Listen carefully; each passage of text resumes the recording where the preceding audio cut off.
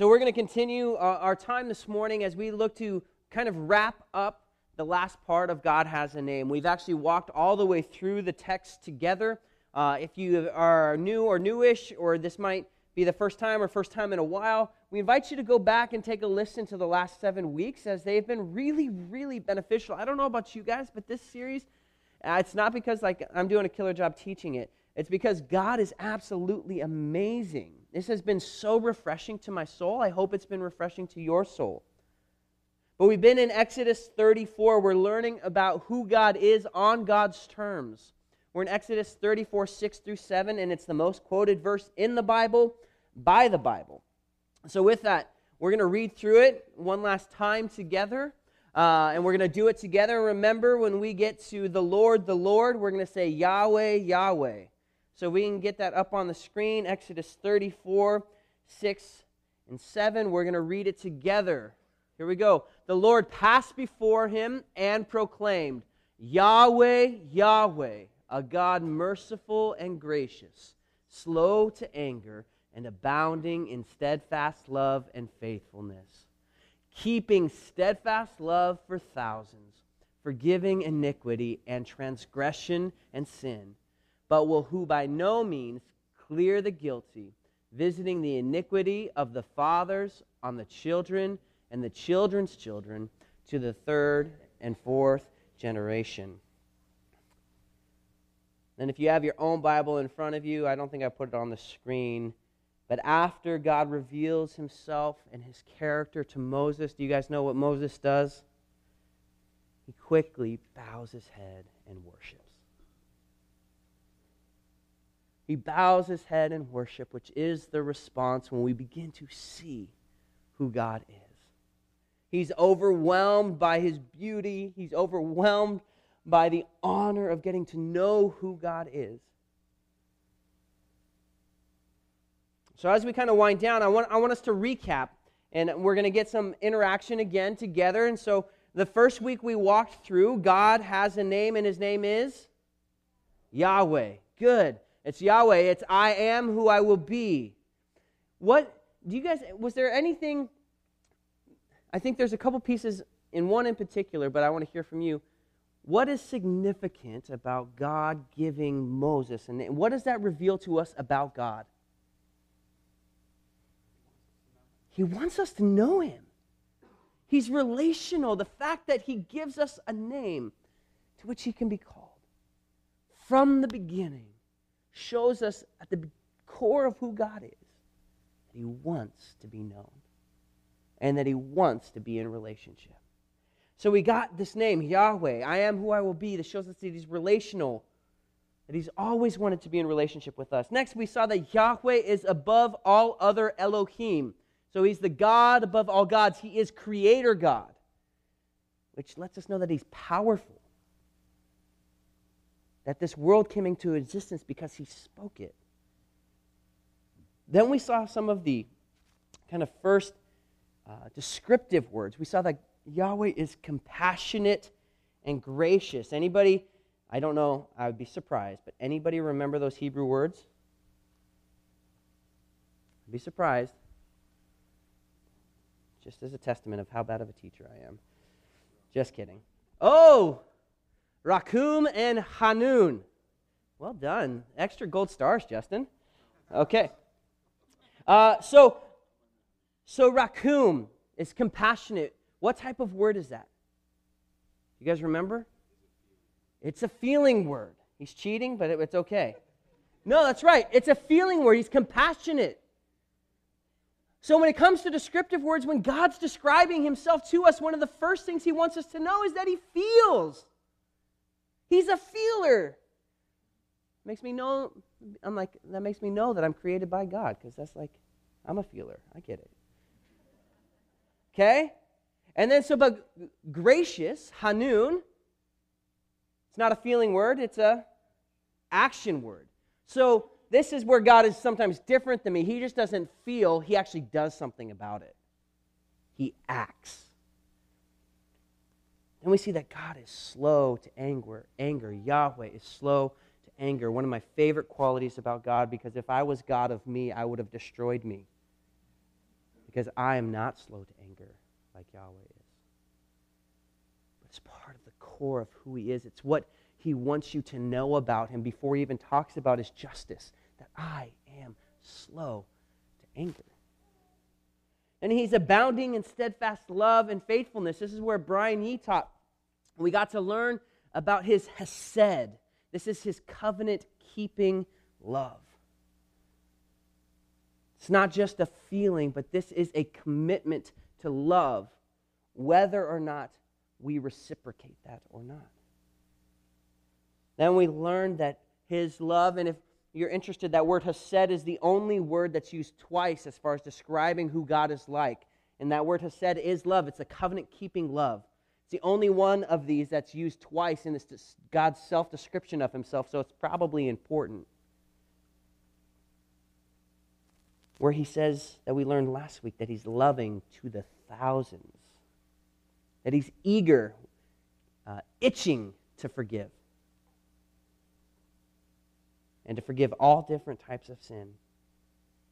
But he also will not let the guilty go unpunished, which created this tension for us, right? Because all of us are guilty, which pointed towards us needing Jesus, who would take upon himself all my guilt, all my shame, in order that we might be made well.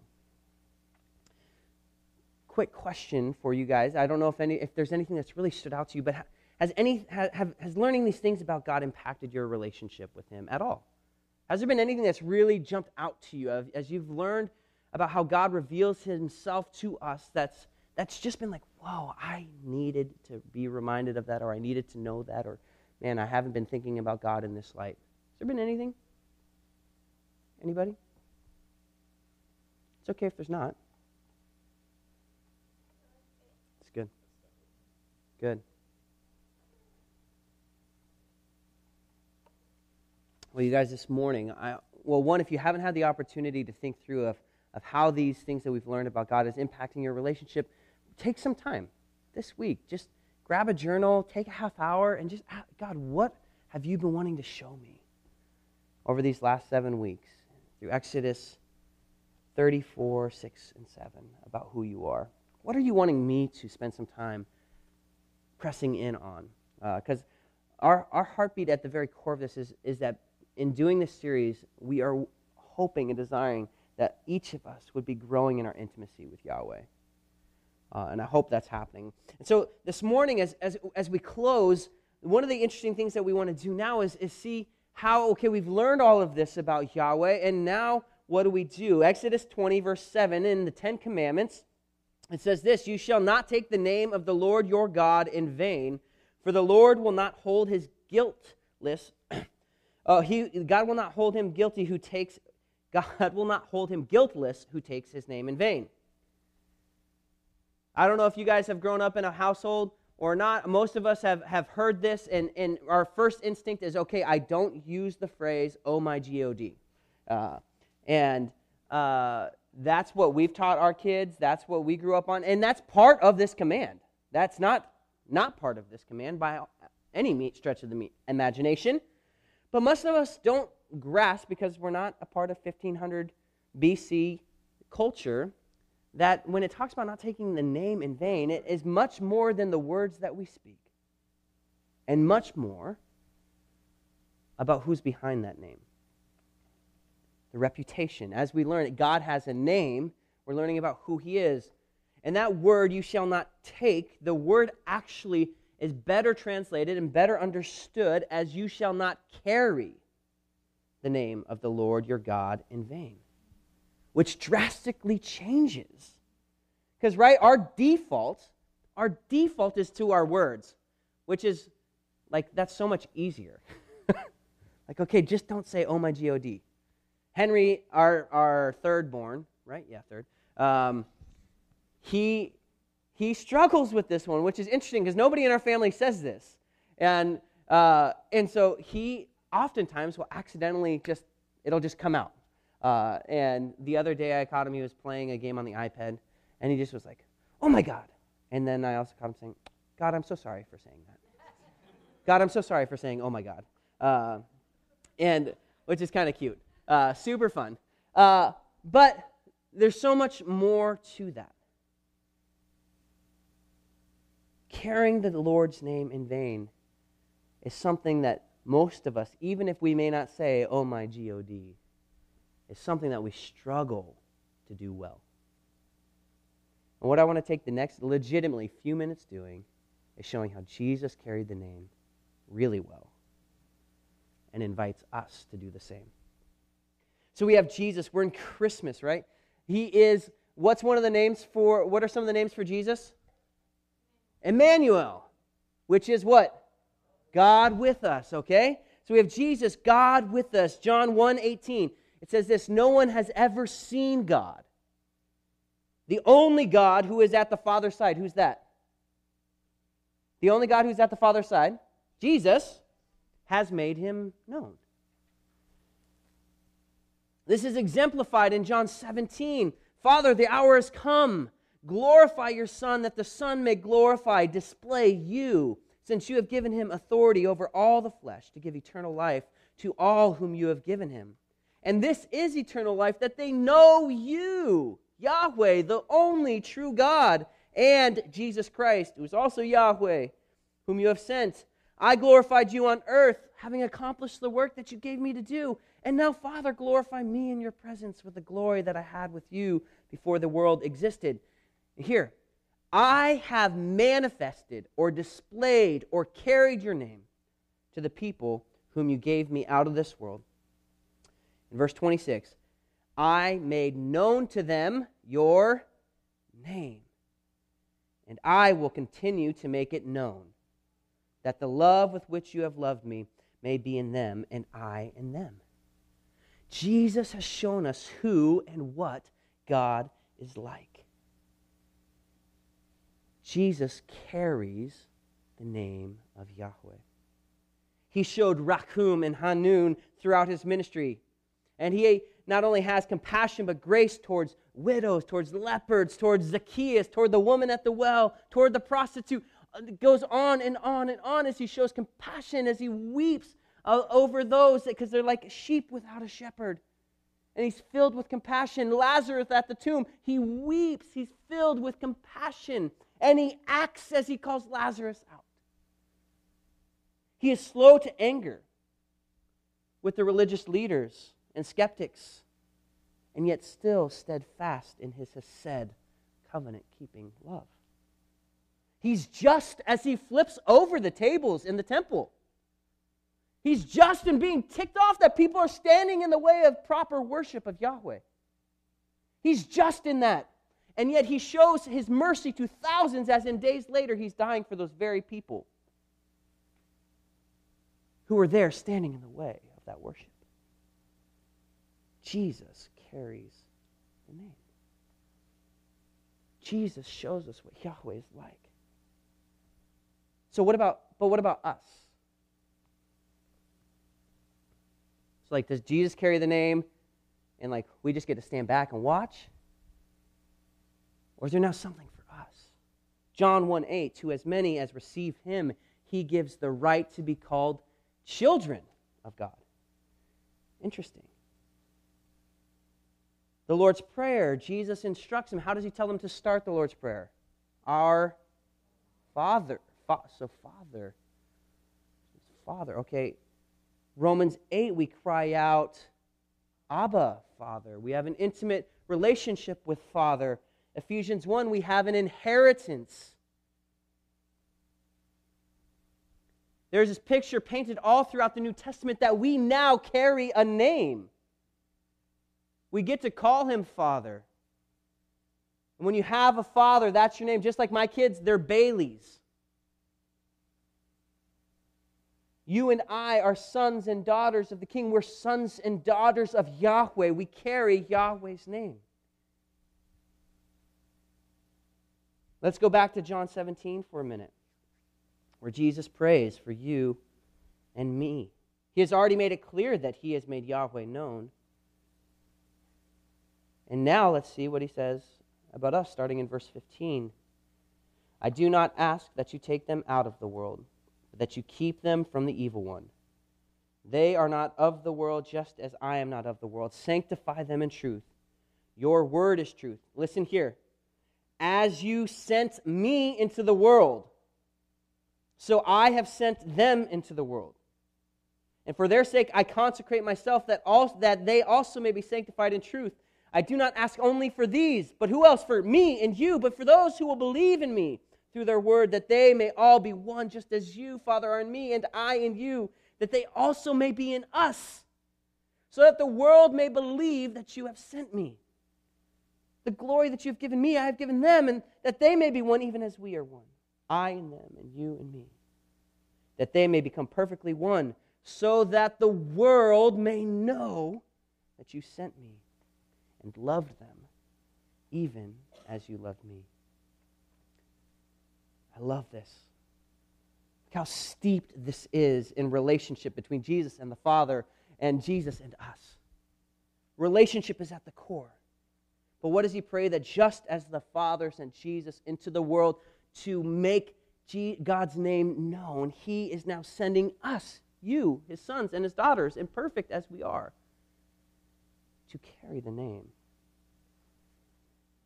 Paul later will say this in 2 Corinthians 5:17 through 21. Therefore, if anyone is in Christ, he is a new creation. The old has passed away. Behold, the new has come.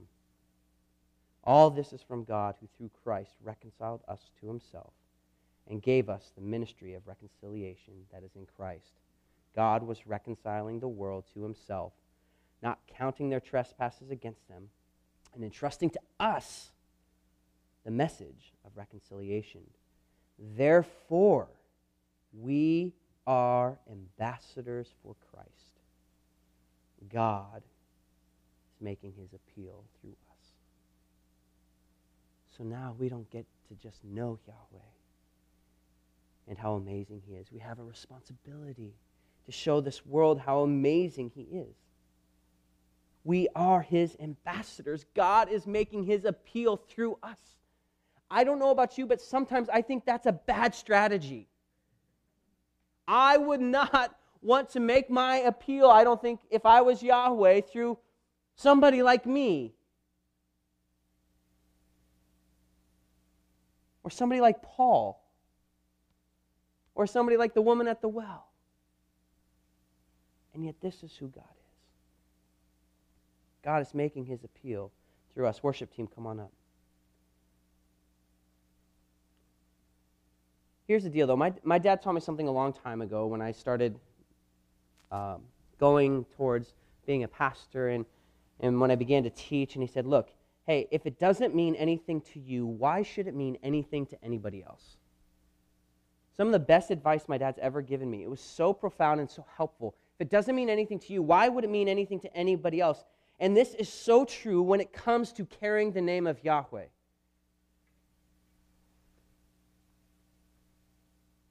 If it doesn't mean anything to you that Yahweh is relational, if it doesn't mean anything to you that Yahweh is compassionate, if it doesn't mean anything to you that Yahweh is gracious, if it doesn't mean anything to you that Yahweh is slow to anger, if it doesn't mean anything to you that Yahweh is steadfast in his faithful love towards you and I, if it doesn't mean anything to you that Yahweh is permanent towards his forgiving posture towards you and I, if it doesn't mean anything to you that God is just and yet forgiving to the thousands, why would it matter to anybody else? If we have any hopes in carrying the name well, our plea must be like Jesus. God, would you help me? God, my heart's desire for those who don't know you is I want them to know your love. That's Jesus' heart's cry in John 17. God, I want them to know how much you love me. And when it comes to us carrying the name, got to be rooted in the reality that why do we want that? Not just to save people from hell. Yes, that's wonderful. But because Yahweh loves them. Creator God loves them. Just as he loves Jesus, he now loves you and I. And has that love and affection for the world.